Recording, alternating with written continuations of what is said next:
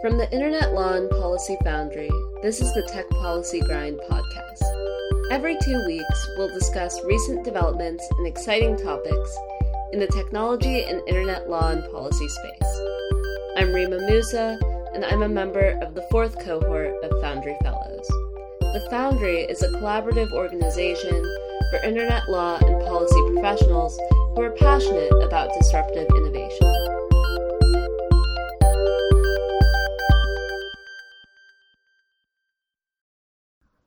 May is Asian American and Pacific Islander Heritage Month, and in honor of this month's celebration, Foundry Fellow Ellen Magallanes sat down with Carmen Lowe of White & Case and Mike Pham of the Wikimedia Foundation to discuss the model minority myth and their personal experiences with how this myth plays into the world of tech.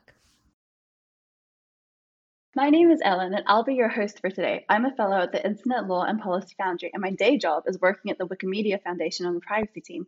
By way of background, I'm Filipino-Australian. Did you know that there's no such thing as Asian Australian? Each country retains its distinct national label. And an immigrant to America. I'm very excited to introduce to you the guests I've gathered to join me today. First up, Carmen Lowe, associate in the IP litigation group at White & Case, which is an international law firm. She's also been on secondment at a major tech company. Next up, Mike Pham, Senior Product Manager at the Wikimedia Foundation. This is going to be a bit of a personal episode, considering our AAPI heritage and diversity in tech focus. Why don't you both tell us a bit more about your heritage and background? Thanks so much, Ellen. So I was born in Hong Kong, and at the age of 3, my family immigrated to the United States, to the Bay Area. We lived in Oakland for a year and then moved to the East Bay. And in high school, I moved up to Seattle, and I came back down to California for undergrad and for grad school. So I like to consider myself a California girl through and through. And I grew up in my household speaking mainly Cantonese, and I took ESL classes when I was a kid. And now I'm an attorney at a major international law firm. I'm Mike. I am Vietnamese. My parents are Vietnamese, so I'm Vietnamese American. I kind of have a long origin story, I guess. My parents are from Vietnam. They came over to the US for school right around the Vietnam War. And so, as Saigon fell, like a lot of my relatives ended up coming to the US as somewhere between refugees and immigrants, I guess, maybe both. I was born in Houston, in Texas, in the US, but when I was 5, my family moved to Saudi Arabia. So I ended up growing up in the Middle East for 10 years before coming back to go to high school. And then I was in New Jersey, then I was in Ohio for undergrad. Did grad school in Chicago. I've lived in New York, lived in Toronto. I'm kind of like a little bit all over the place right now. I have family still in Texas. My parents have been living overseas in Asia for a long time, between the Middle East and East Asia, Southeast Asia. So they're currently in Thailand, moving back to the US this summer. So a little bit of everything. I think we're called third culture kids, being, the child of immigrant parents growing up in a third country altogether. So I guess gives me some interesting perspectives once in a while. Thank you both for sharing your backgrounds. I think it's so interesting to see our origin stories, and it will help, as we discuss this topic, explaining our origin story will help inform, who we are and why we have the opinions that we have. And thank you for sharing. And before we go on, I do want to make a couple of things clear, add a few disclaimers. So this is, with the 3 of us, not a monolithic response or experience for the Asian American community. We do not represent all groups. We also recognize that diversity and inclusion is a topic for which many have poured years of academic research and professional experiences. Although we are members of respective diversity and inclusion interest groups that are companies and organizations, we are not professionals in this space. And if you are interested in learning more, we urge you to continue your education beyond what we will be doing in today's podcast. Now, with that out of the way, let's go to topic 1, breaking down the model minority myth. We're going to start with, who are Asian Americans? I'm going to throw that to both of you. I think it's a difficult thing, and I don't think there's a single answer. And I suspect if you ask different people, you'll get different answers. I am part of the employee resource group at the Wikimedia Foundation we're called the Asian Roots ERG, and we're trying to support the different Asian staff and contractors. And I think we had this exact kind of issue about like inclusiveness and who belongs and how do we create a space for Asians and what does being Asian mean? And I think really we didn't have a solid answer, right? And I think that there's a geographical definition of saying like, well, there's this continent we call Asia, and it has geographic boundaries. And if you're from this continent, then sure, maybe you're Asian. And that sometimes feels a little bit too generalizing in a way, right? Like if you are from the Middle East or Central Asia versus like, Southeast Asia, there's a lot of differences between those different cultures, those different languages, those different people.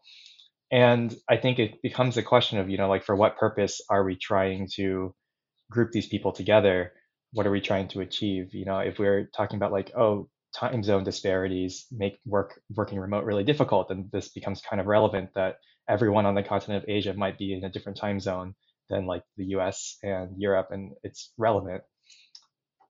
And then, of course, if we're talking about the specific, political or economic situation of a certain country, then does it still make sense to kind of group everybody else that's like Asian into that same group at the same time? So anyway, I think it's just really difficult, and it becomes a question of like, what are you trying to achieve in terms of the people you're trying to talk about? Does it make sense to group them together as Asians as a monolithic group, which can be bad in terms of how generalizing it is, but it can also lend itself a certain type of solidarity by saying there's a lot of people that are being similarly affected in a certain way and can stand together to enact some kind of change. So I mean, there's no easy answer. It's pretty context dependent. Maybe Carmen has a better answer than me.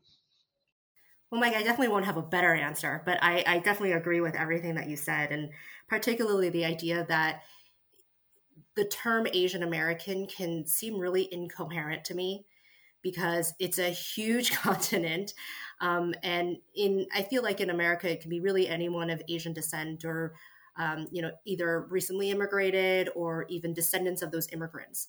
So amongst, according to the US Census, there's very specific people who are considered Asian American. And it can be a recent immigrant from China, or it can also be, a native Hawaiian islander. And there's vastly different histories and challenges that can be faced by people of those groups. The diversity of it is something I definitely want to make sure that is understood. There's such a vast number of religions, skin color, immigration status, languages. But at the same time, I think there can be a power to the identity of Asian American. Generally speaking, people who look a certain way, who look Asian, do experience, the symptoms of systemic and institutional racism in the United States. And that's why it can be really powerful that when you have this coalition of people who may identify under that umbrella term of Asian American, it can be very powerful in terms of binding together, especially with other groups of color and underrepresented groups, to create change and to break down these systemic barriers that exist. I love that imagery so much, a coalition to break down barriers, uniting, people of, again, difficult to define, uniting people in their experience of systemic racism that happens against them. I love that, particularly coming from, Australia, where we don't have an Asian Australian identity. So my whole experience of Asian American has been like the past 2 years that I've been living in the US. And, because I'm not American, I did some research. I learned about the impact of immigration law on the whole Asian American experience. There was specifically a 1965 Immigration Act, which reversed years of restrictive immigration policies that virtually banned all immigration from Asia, allowing for a greater number of immigrants to enter the United States from non-Western countries, including countries in Asia and Latin America. Although this lifted previous geographic restrictions, it allowed only those with certain backgrounds to enter the United States. After immediate family members of those already in the United States, the second priority was recruiting professionals and scientists. And as a result, a large influx of highly educated professionals such as doctors and engineers and scientists from Asia, left their home countries after 1965 and immigrated to the United States. It is this group of Asian Americans and their children that make up a significant portion of the Asian American community today. I think this starts to tie in with what we're next going to discuss, which is the model minority myth. Now, what is it? Before I throw it to both of you, I'm going to let you know I cheated. Well, I didn't cheat. Wikipedia is a resource for all of us. And here is a definition from Wikipedia what model minority is. It is a minority demographic, whether based on ethnicity, race, or religion, whose members are perceived as achieving a higher degree of socioeconomic success than the population average, thus serving as a reference group to outgroups. The concept is controversial as it has historically been used to suggest that there is no need for government intervention in socioeconomic disparities between certain racial groups. Wow. So that's a lot. What do you both think? What do I think about the model minority myth? I think that it is racist and it's a terrible stereotype against Asian Americans. And, we can discuss in more detail about how we can break that down. But to put what you just said into kind of layman's terms, it's this idea that, hey, look, Asian Americans are doing so well. I think all people of color in this country should be like Asians and, make all the money that they make, get into higher education like they do. And the idea essentially says, look, in America, Asians are minorities and yet they can do so well. So, hey, what's wrong with you, other people of color? What's wrong with Black Americans? What's wrong with Latinx Americans? If they can't do the same thing that Asians do, you're trying to say that there's so much racism here, but look at how great Asians are doing. Yeah, I think there's something important here too to point out. Like, as we were just talking about identity and what it means to be Asian or Asian American, and in the context of the model minority myth and this idea that, other people are labeling us as the good minority. I think what's important to also point out is that that is somebody else creating this identity for us, right? And like, I can't say for sure if my parents came over from Vietnam and were like, oh, we're definitely Asians, right? Like they would certainly say they were Vietnamese, but to what Ellen was saying about there's no, pan-Asian kind of identity in parts of the world, like, so where does that come from, right? And I think part of the answer is that like it's not always internally motivated. There's some external force, like under like racist white supremacy or whatever that is going to say, oh, here's a group of people, they all look the same to us, so we're just going to call them Asians and obscure these differences and then make sweeping generalizations about these people. And so I think being Asian, there's kind of this disconnect when you are confronted with that, where you're like, well, I'm kind of a part of it, but I didn't come up with this either, right? Like I kind of was confronted with this category that I guess I fall into, but what does it mean? Well, it might not mean that much coming from the people who are a part of it because it wasn't created by those people for themselves, even if it's eventually adopted by Asians. I think my parents now do kind of have this idea of like, oh, that person's like Asian, and like even though they're not Vietnamese, and so there's just some concept and adoption of that idea that Asian is like a broader identity. But I think that could only work kind of in contrast and juxtaposition to what it means to not be Asian, which means something, at least in America, when you're not white, right? Like that you're going to have a very different experience of the world, and that kind of racism towards Asians or any other group is kind of what cements that kind of identity as being at least a perceived real lived experience, just because there's some effect of having that identity. I'd like to throw a question out to both of you.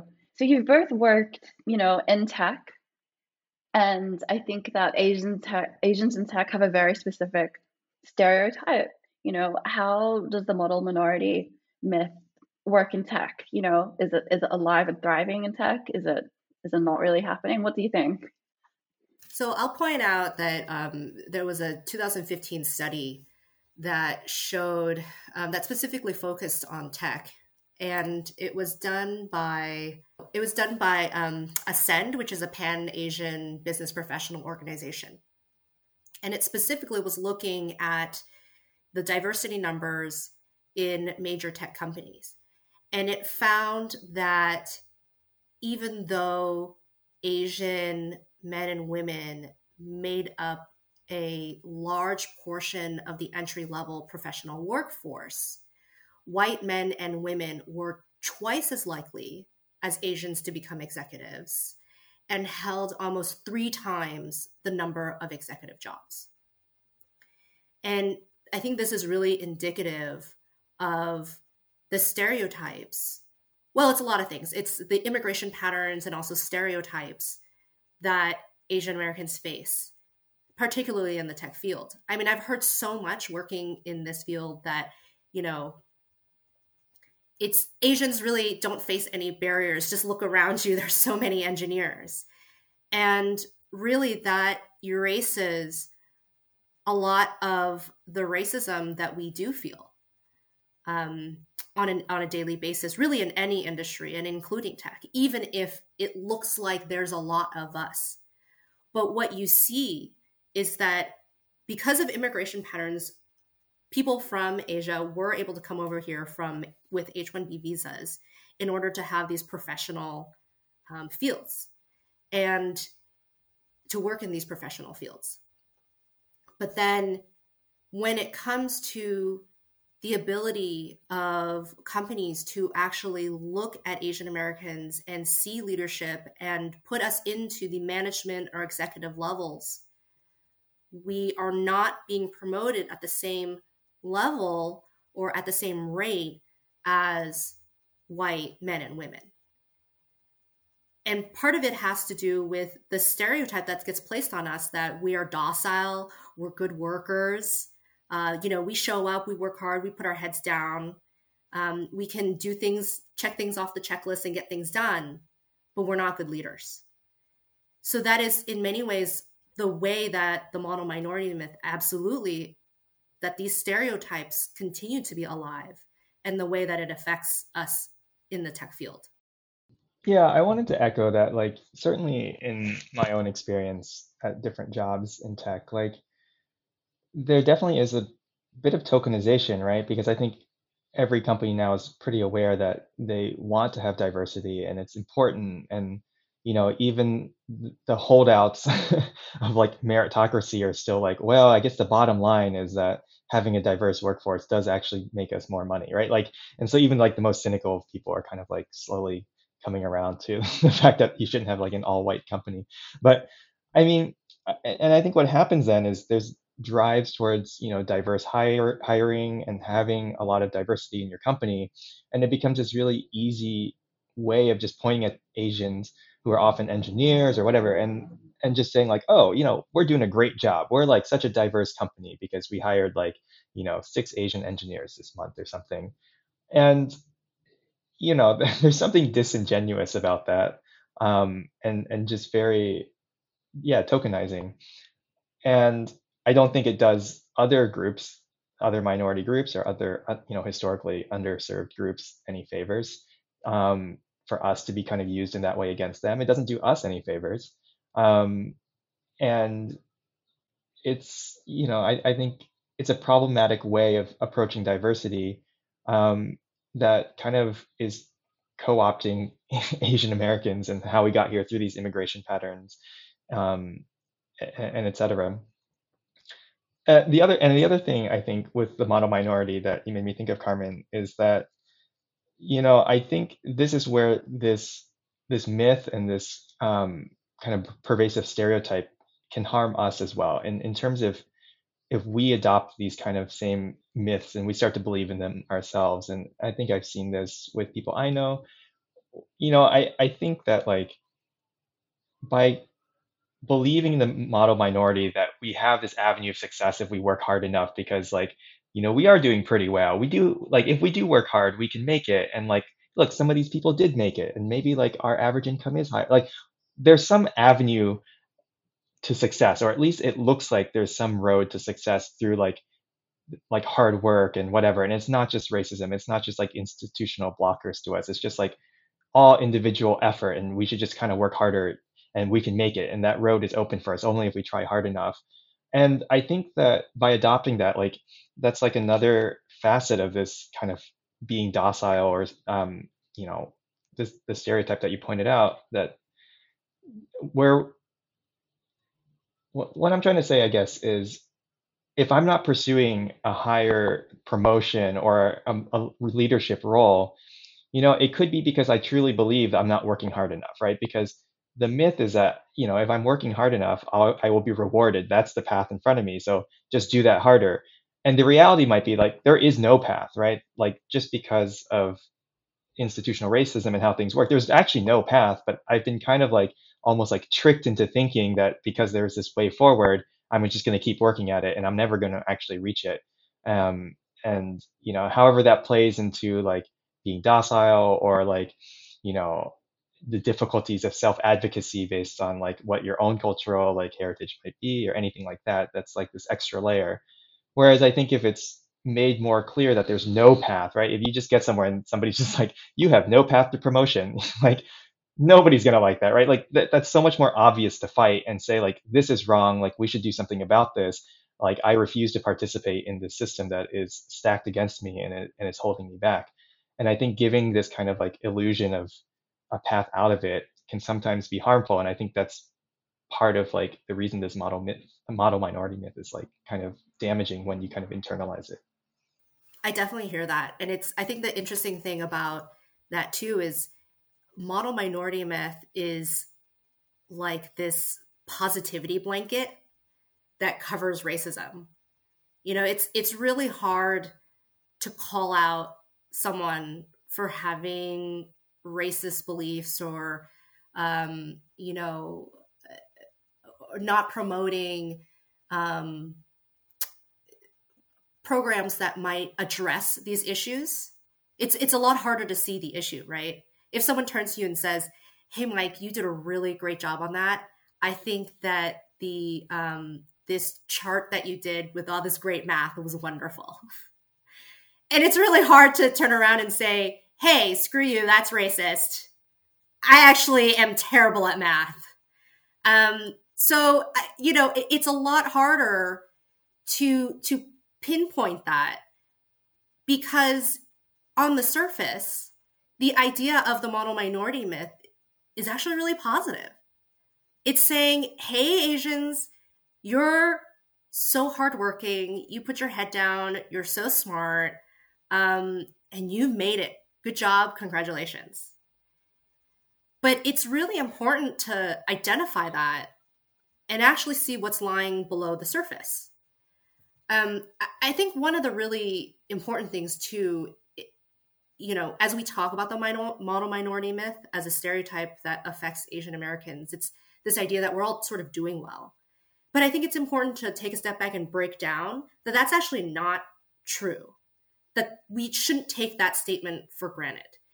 Partly because if you look at the data itself, it shows that there's quite a lot of economic disparity amongst Asian Americans as a group. So according to the Pew Research Center in 2018, the income inequality within the Asian group was greater actually than any other racial or ethnic group.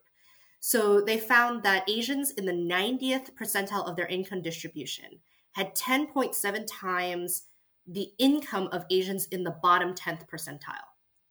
So that number was actually notably greater than the ratio of income inequality amongst Blacks, which was 9.8, and even whites and Latinx folks, which was 7.8.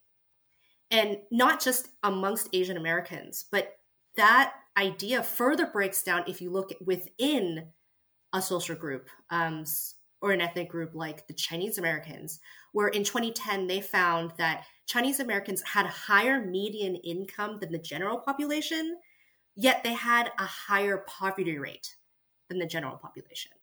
So this idea that all Asian Americans are doing well, it is false. And second, it really places, it disguises the fact that there are a lot of people who fall into this Asian American bucket that are struggling.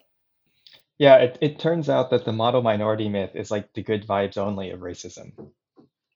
To go back to history, the term, it's commonly accepted that the term model minority was coined in 1966 by a white person, sociologist William Peterson, in an article he wrote for the New York Times magazine entitled Success Story, Japanese American Style.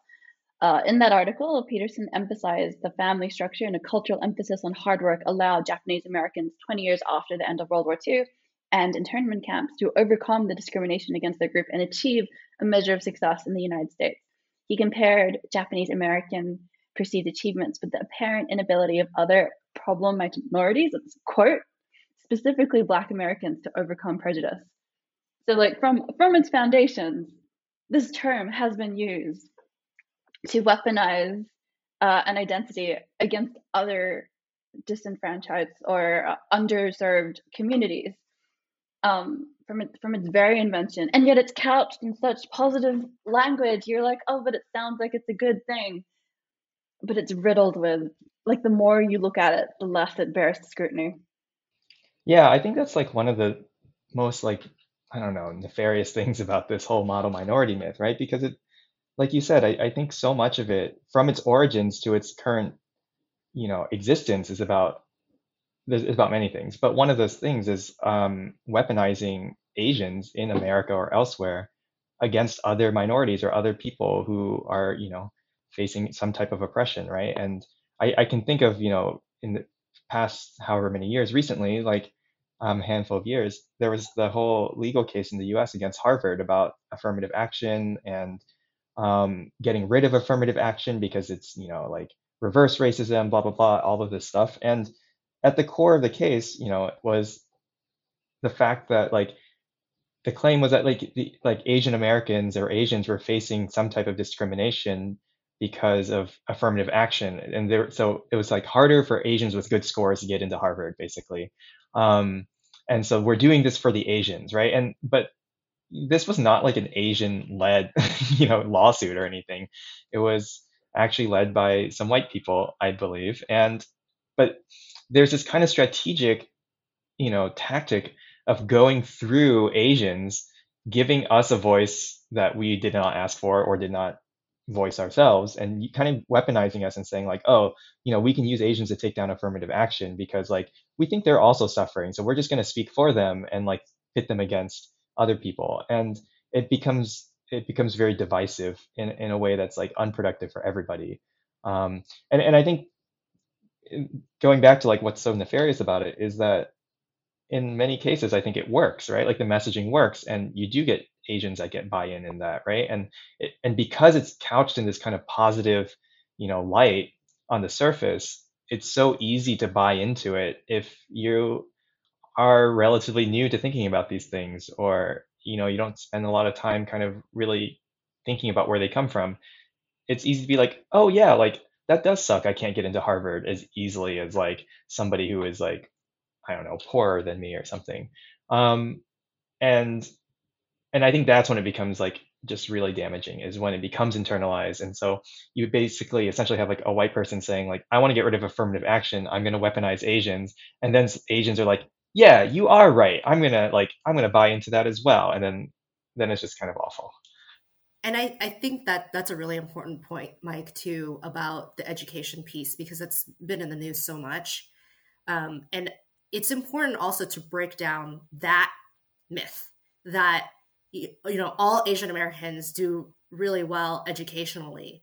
When in fact that there's a lot of educational disparity. And in the same, research, they found that education levels and incomes vary widely amongst Asians. So in 2015, the share with at least a bachelor's degree amongst adults 25 and older ranged from 72% among Indians to 9% among the Bhutanese. And, a lot of times educational attainment can really be tied to your household income as well. So the median household income varied from $100,000 amongst Indians to $36,000 among Burmese. poverty rates ranged as high as 35% among the Burmese and 33% among the Bhutanese. So if you make blanket statements like, hey, Asians are doing great at school and don't need affirmative action policies, or they don't need access to educational help once they are able to get into college, you're really erasing the experience of a lot of people that still fall under the Asian American identity. Yeah, thank you for coming to the podcast armed with so much data, Carmen. This is really illuminating for me, especially. It turns out I'm really good with numbers, so. Okay, so I think to summarize it a bit, the model minority myth is rooted in anti-Black racism and pointing to so-called Asian American success as a way of saying to other people of color that if Asians can make it in America, why can't you? It implies that it's the fault of other groups of color and their lack of hard work and dedication. And the model minority myth is just another tool of white supremacy that is seeking to divide and conquer people of color. It pulls away focus from where it should be. Where should it be? Could we talk a bit more about, some of the, I don't know if this is the right word, but some of the issues that Asian Americans may, like some of the ways that systemic racism is prevalent in the lives of Asian Americans. I think we mentioned, without using the words, bamboo ceiling. Does anyone have any thoughts on that? Besides an immediate dislike for the term, which I will let the podcast viewers know, was present on both of their faces as soon as I mentioned the word. Yeah, I mean, I think Carmen said this earlier that, it is in reference to the phenomenon that regardless of whether or not you have a lot of Asians working for your company, they're often not in leadership roles, right? And so that there's this barrier to attaining any type of leadership roles.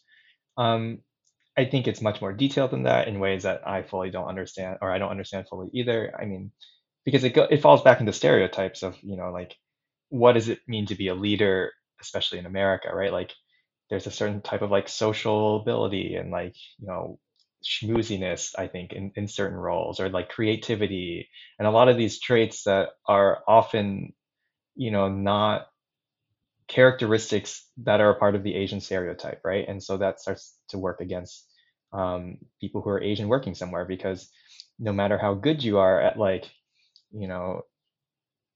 being in the trenches, doing whatever you're doing well, there's an idea of oh, but that person can't lead, he's not very creative, he can't think big, or he's not very friendly, or whatever, right? And so these things end up, I mean, that's the effect that ends up being called the bamboo ceiling, I think.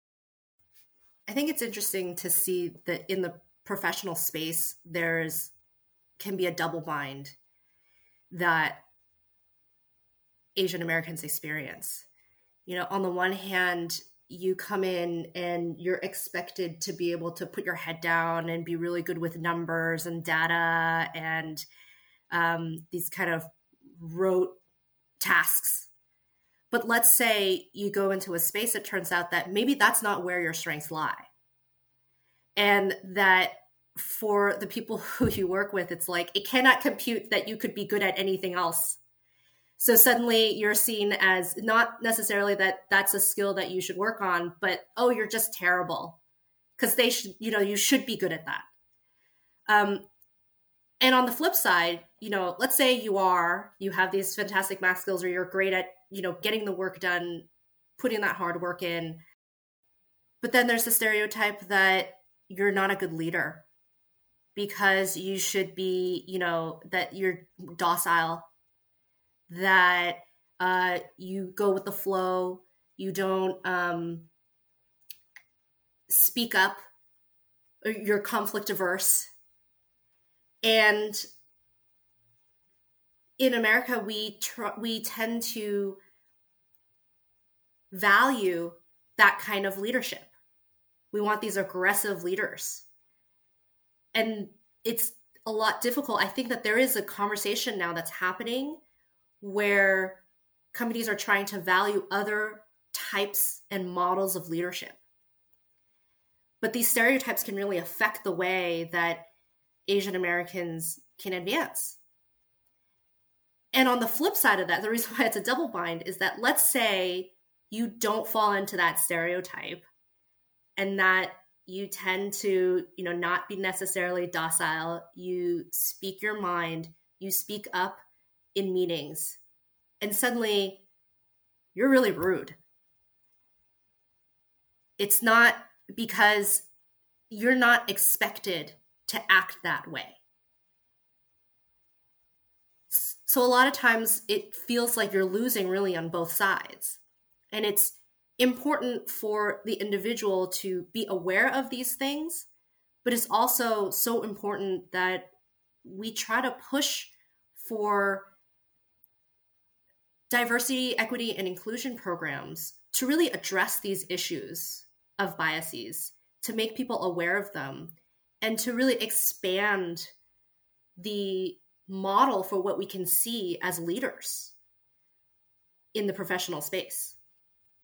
Yes, like that resonates so strongly. You know what this reminds me of? It reminds me of the book Lean In by Sheryl Sandberg, and my feelings of like dismay, panic as I read the book, and I was like, oh, I should just lean in harder. What if I'm not like an aggressive, bullish kind of leader? What if I like to be friendly and my approach is more empathetic? How do I rise to leadership? How do I join the men's club?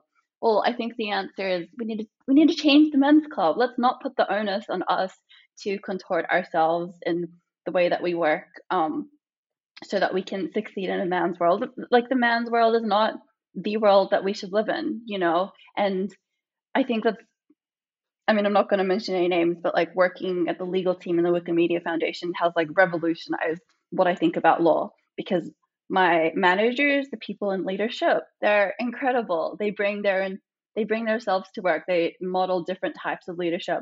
It gives me hope that there's room for me to grow in an organization like this, where people at the top are different. And I've worked in law firms before in Australia, and there was a certain type that succeeded, and they were not pleasant to work with. I definitely hear that. And there's a lot to, it is emotionally and personally draining to have to go to work into every day and feel like you can't be your authentic self. Like, I can't tell you how long I tried to pretend to like golf. And I hate it. I hate golf. I don't want to do that. And you know what? I'm at a point where I feel comfortable saying that, and I can just be like, I'm never going golfing again. I'm not going to like it. And that it is easier for me to try and change institutional and systemic racism against Asian Americans than it is to go golfing. That's where I am right now. I was also thinking, like, what about the intergenerational impact of immigration? Do you know that a majority of Asian American adults in the United States are foreign born, like 78%? How do you think the nature of immigration affects first, second, third generation immigrants? Is the bias and barriers entrenched or improved over time? I think this is particularly interesting as we all kind of have our different stages of that immigration journey. And Carmen, I know you have children, so you have another generation after you who you can think about these things for.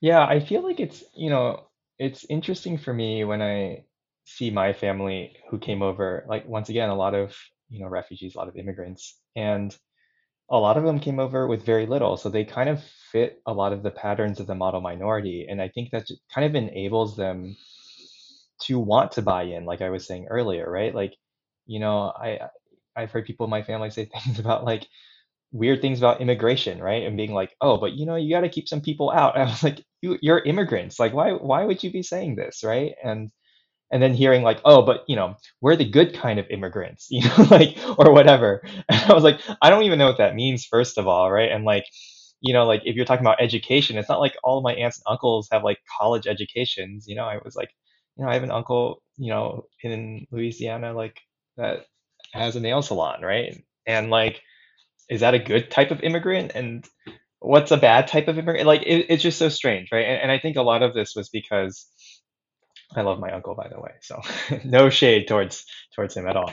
But I think, you know, still see like here's this myth, and it becomes this kind of like weird escape route, and it's a way of like relieving the pressures of immigration and assimilation because it's positive in a way, and it gives you the illusion of having a way of like justifying your existence in a way that is recognized by like the white people around you, right? And it's kind of like, oh well, if I play into kind of this safe, characteristics and persona and identity, then I'm okay to be here, right? Like I fit into the role that like um that has been made for me, and so I belong here, and people aren't going to necessarily send me away or question why I'm here.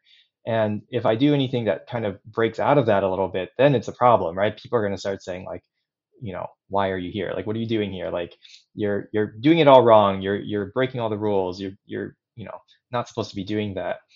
And I know for myself, like I every teenager fought with my parents about all sorts of dumb stuff. And I think it took me a long time to realize that like, for my parents and especially my dad, like coming over and in these situations, like assimilation is like kind of a part of survival, right? And like really fitting that mold is a way of like becoming successful and surviving in this country, and like giving me an opportunity to like be a shitty teenager and and be like, I'm gonna go listen to punk rock and dye my hair, right? Like, and so for me, growing up here was very much like I don't want to be assimilated. That's like such an American thing to be like, I need to like do my own thing or whatever. And that was like in such conflict because for me, I didn't have that same motivation of like assimilation as survival. And it was easier for me to kind of question things like the model minority myth, or question like, what is my role of or an identity of being Asian in America actually mean? Because I didn't depend on that to like justify like why I might be in this country, or like, the things that I'm doing to survive in the same ways. I think what you said, Mike, is really interesting because there is a lot to when you are an immigrant coming to this country and then you kind of buy into these things like you need to work hard. And, my parents worked really hard and was able to really provide. And there is an aspect of survival. And that's very different. I mean, I am an immigrant myself, but I came over when I was 3. So I feel very assimilated, I guess, into this Western paradigm. And I was like a international studies political science major in undergrad, so you're learning about all these things like democracy and freedom, and those are the things that you hold dear. But really, it's very culturally different than the values that my parents had. So it's recognizing that too. And I remember, I don't have an answer for this, but I remember definitely having this identity crisis where I felt like, I go home and it's very different than what I have to be or say or feel when I go to school. And sometimes I still feel that way. And so I think that, I have 2 young kids and I think about it a lot. There are mixed race kids growing up I live in a predominantly white neighborhood. And I have to think a lot about, are they going to have those same feelings of this dichotomy of not feeling like they belong in this predominant culture? And that's really painful for me. So I think about ways that I can create a world where they never have to question that. Oh, that's so that tugs at the heartstrings, Carmen. I want to build a world for your children too. I want them to belong. Like I think as opposed to both of you, I'm actually like secondary. Like I was born entirely in like we're skip the fact I'm not American. Just translate my Australian experiences over. I was born in Australia, um, and yet for some reason I felt so much the striving. I think perhaps because my parents were relatively young when they had me, and I was the eldest. So I remember not having like the same treats that my classmates could have because we were poor. I remember commuting twice as far as my classmates because we lived in a neighborhood that was cheaper. I remember not being allowed out because they were like, our neighborhood is sketchy. And my dad was a cop on top of that. So he was like, this neighborhood is sketchy. You're not catching the train after dark. And how much that like limited me.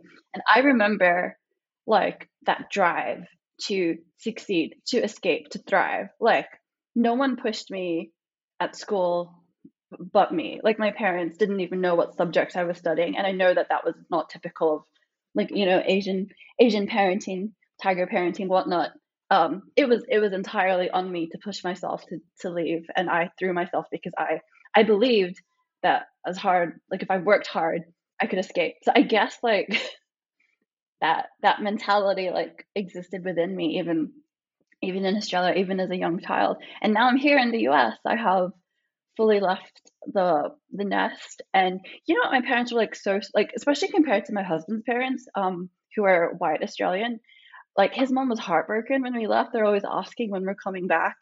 My parents are like, we're gonna go visit you. They were just not fussed at all. And I was like, do my parents not love me? Like my husband's parents love him. And then I thought about their experiences, and I realized they identify very strongly with going to another country to start a better life. Like this is just the way things are done. They know that, they'll see me again. And I'm moving now at a time where there's technology. Like my parents have only been back to the Philippines twice in my lifetime. Like it's gone. Like their new life is here. And another point, like I think Mike mentioned assimilation and how my parents definitely wanted to assimilate, and they wanted that for me too. And they didn't teach me Tagalog because they wanted English to be my first language. And so my whole life I felt like I'm not, like, am I even Filipino? Like am I just Australian? Like how you look a certain way but you talk a certain way, you act a certain way. Like what even am I? And I guess I was having these like identity crises, even though my genetically it's quite like my heritage is Filipino quite clearly, and I was born in Australia. And yet I fit in like neither of those worlds. And actually, I found moving to the Bay Area, no one questions me. I tell them I'm Australian. I speak with this accent. No one's like, but what are you? And maybe that's because I meet people now in professional settings, people who are like switched on. Maybe it's because it's the Bay Area and they're just not like they just know better now. But that was not my experience in Australia growing up. Like you don't know how many times I had like, where are you? Really, especially when I was talking on the phone, they can hear an American twang, which comes from my Filipino parents, who learn American English, teaching me English. In fact, if they had let school teach me English, I probably would sound less American. So throughout all of my Australian life, I get like, where are you really from? Even over the phone, because they can tell I sound different. Um, yeah. I think that every Asian American should just have this fund where every time they got the question of where are you from, there's like $20 that just shows up in it. And it's like a form of reparations or something. I think that would only be fair. Yeah, I am all for this fund.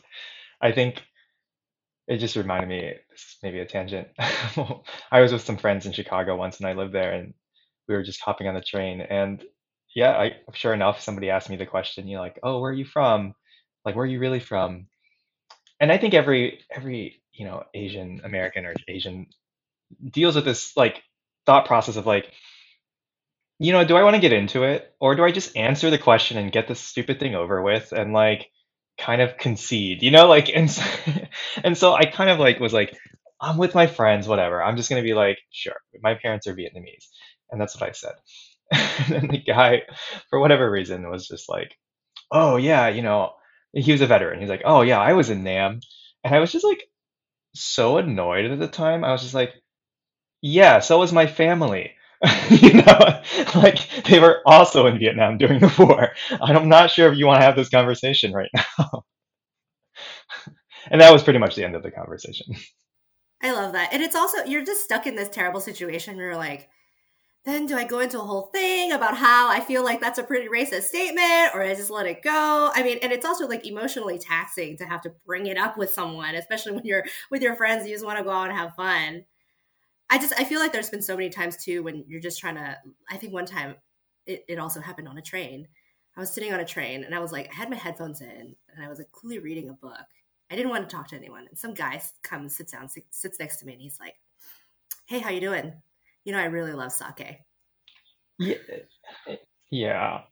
Well, and like I think this is like going back to this idea of like this is like a weird identity like fostered on us. You know what I mean? Like and it's like Asianness seen through the lens of whiteness, right? Like that's kind of what we're getting at here. It's like, it's kind of like what does Vietnamese or Vietnam mean in America? Well, it means the Vietnam War, and that's how everybody talks about Vietnam, right? Like it's through that lens that I am Vietnamese, not through whatever else it could possibly mean, right? And so it's kind of once again like, did I choose this identity? Like maybe to some degree. Is it like something that was pushed on me? Then absolutely. And for sure that's like a huge part of it.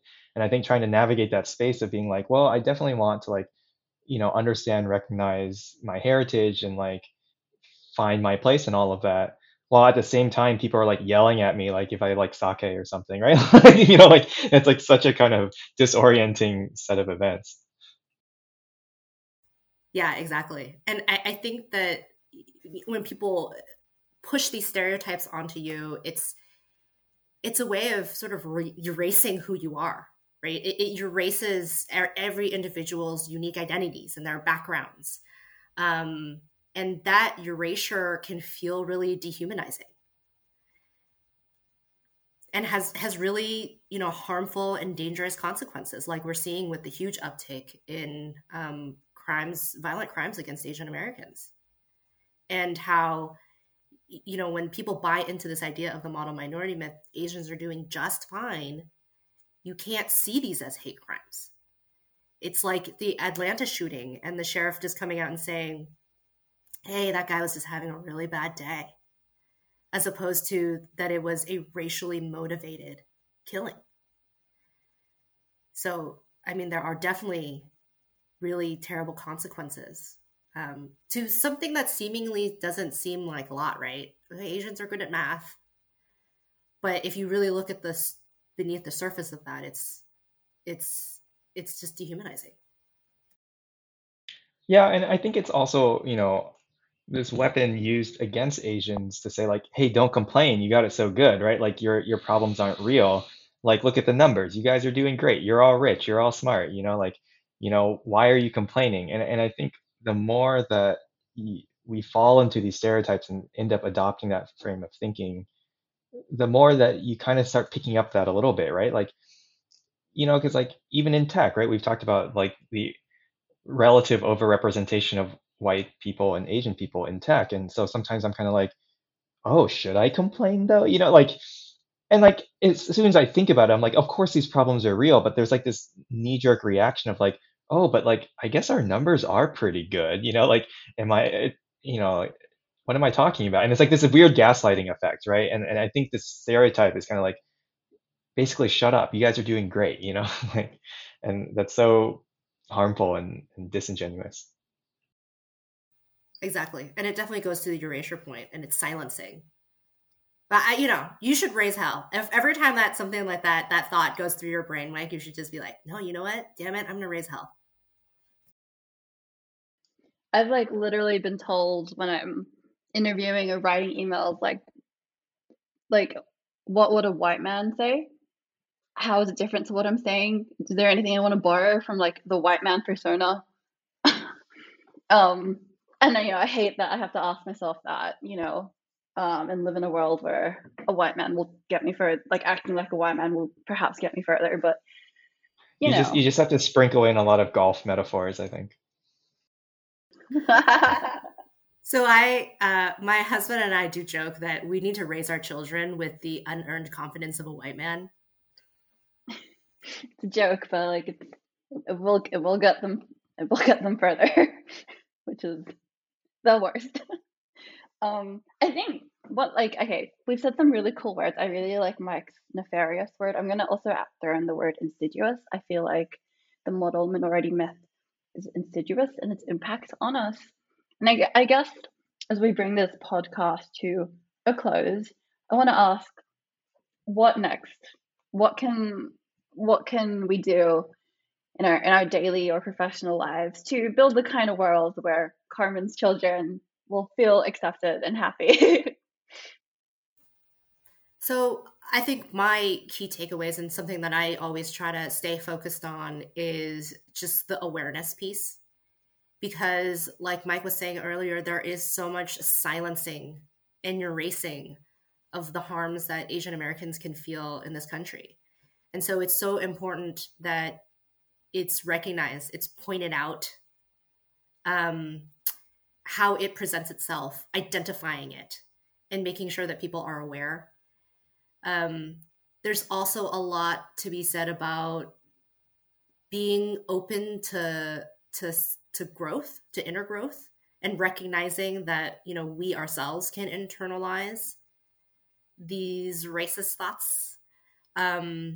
And also for people who might be on the receiving end of getting called out, to be open about that, and not just kind of close up, but to really hear that, because it does come from somewhere, and to recognize and really strive to do better. You know, when I think that we all mess up, we all do things or say things that can be harmful or might be racist even. And it's just important to keep our mind on, well, how can we always do better? And it's also that, you know, we talk about the idea of being in a coalition. It's keeping our focus on this idea that there is a common harm of white supremacy and systemic and institutionalized racism. And what can we do as individuals to work with others, and particularly other communities of color, to be aware of the symptoms of racism that affect them, and really that, you know, we can't be liberated from this until we are all liberated from it. Yeah, I just wanted to echo that, like what you were just saying. You know, it almost seems contradictory in a way to say like, oh, the best thing we can do for ourselves is to not help ourselves in a way. But I think that, like, given the context that we were talking about, that like this Asian model minority myth is so often used to weaponize us against others, right? Like that is taking a really strong stand and saying, no, we do not sit on the side of white supremacy. We're not like quietly going along with these stereotypes that are using us as a weapon against others. And, you know, like I think when you think about like the civil rights movements back in like the 70s in the US, right? You know, you have like Asians standing with Black Panthers, and, you know, Muhammad Ali famously saying he's not going to Vietnam to like fight people that never did anything to, right? Like this is all examples of like, yeah, once again, white supremacy trying to divide everybody else. And when white supremacy is the problem at the core of it, right? And so, you know, like not losing that focus, like you said, Carmen, I think is so important. And, you know, when we help others that are, you know, also oppressed under white supremacy, then we're also helping ourselves. And, you know, I think it's easy to fall into the trap of the model minority myth and say like, we do have it all right, like let's not make a big fuss because like we're doing okay, like let's not like jeopardize what we have. And what it turns out is, you know, like we only have what everybody else has in the situation, right? And so, you know, we can't just kind of just sit quietly along and let ourselves be weaponized against others. I love what both of you said. I think it's incumbent on us to be allies for causes.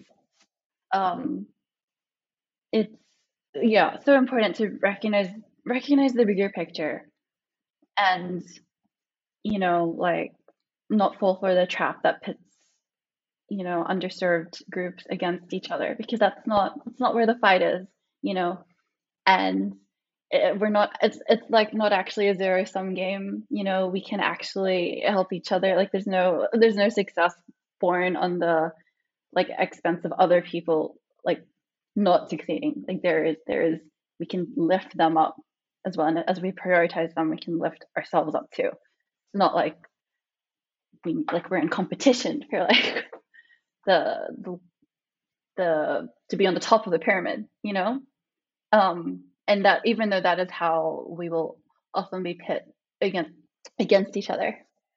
And One other thing I wanted to mention is actually an idea that Mike mentioned a while ago, not in this podcast, but during one of our earlier chats, Mike. You mentioned the idea of asking in interviews, when you're interviewing for places, you ask them, where do you see diversity in your firm or organization? What is your goal? Can you tell me more about like how I would ask that question? Sure. I think there's a lot of variations, and you can, customize them, however you think is important for the role or the company that you're with.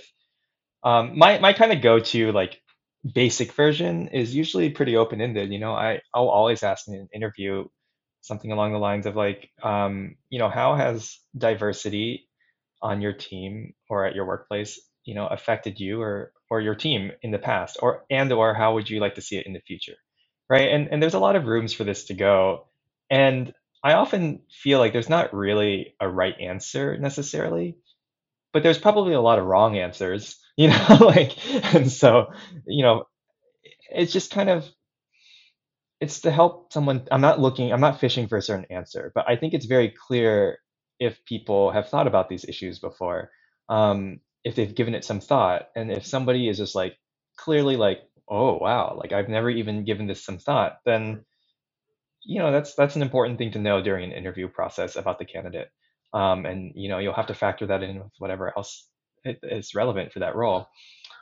And I think the other goal I have for always including this, both internal to the organization and externally, is I think it lets candidates and the company I'm interviewing for know, like, like this should be normal in some sense, right? Like it's not normal for people to not think about this, or it shouldn't be normal for people to like get so far without ever thinking about these questions.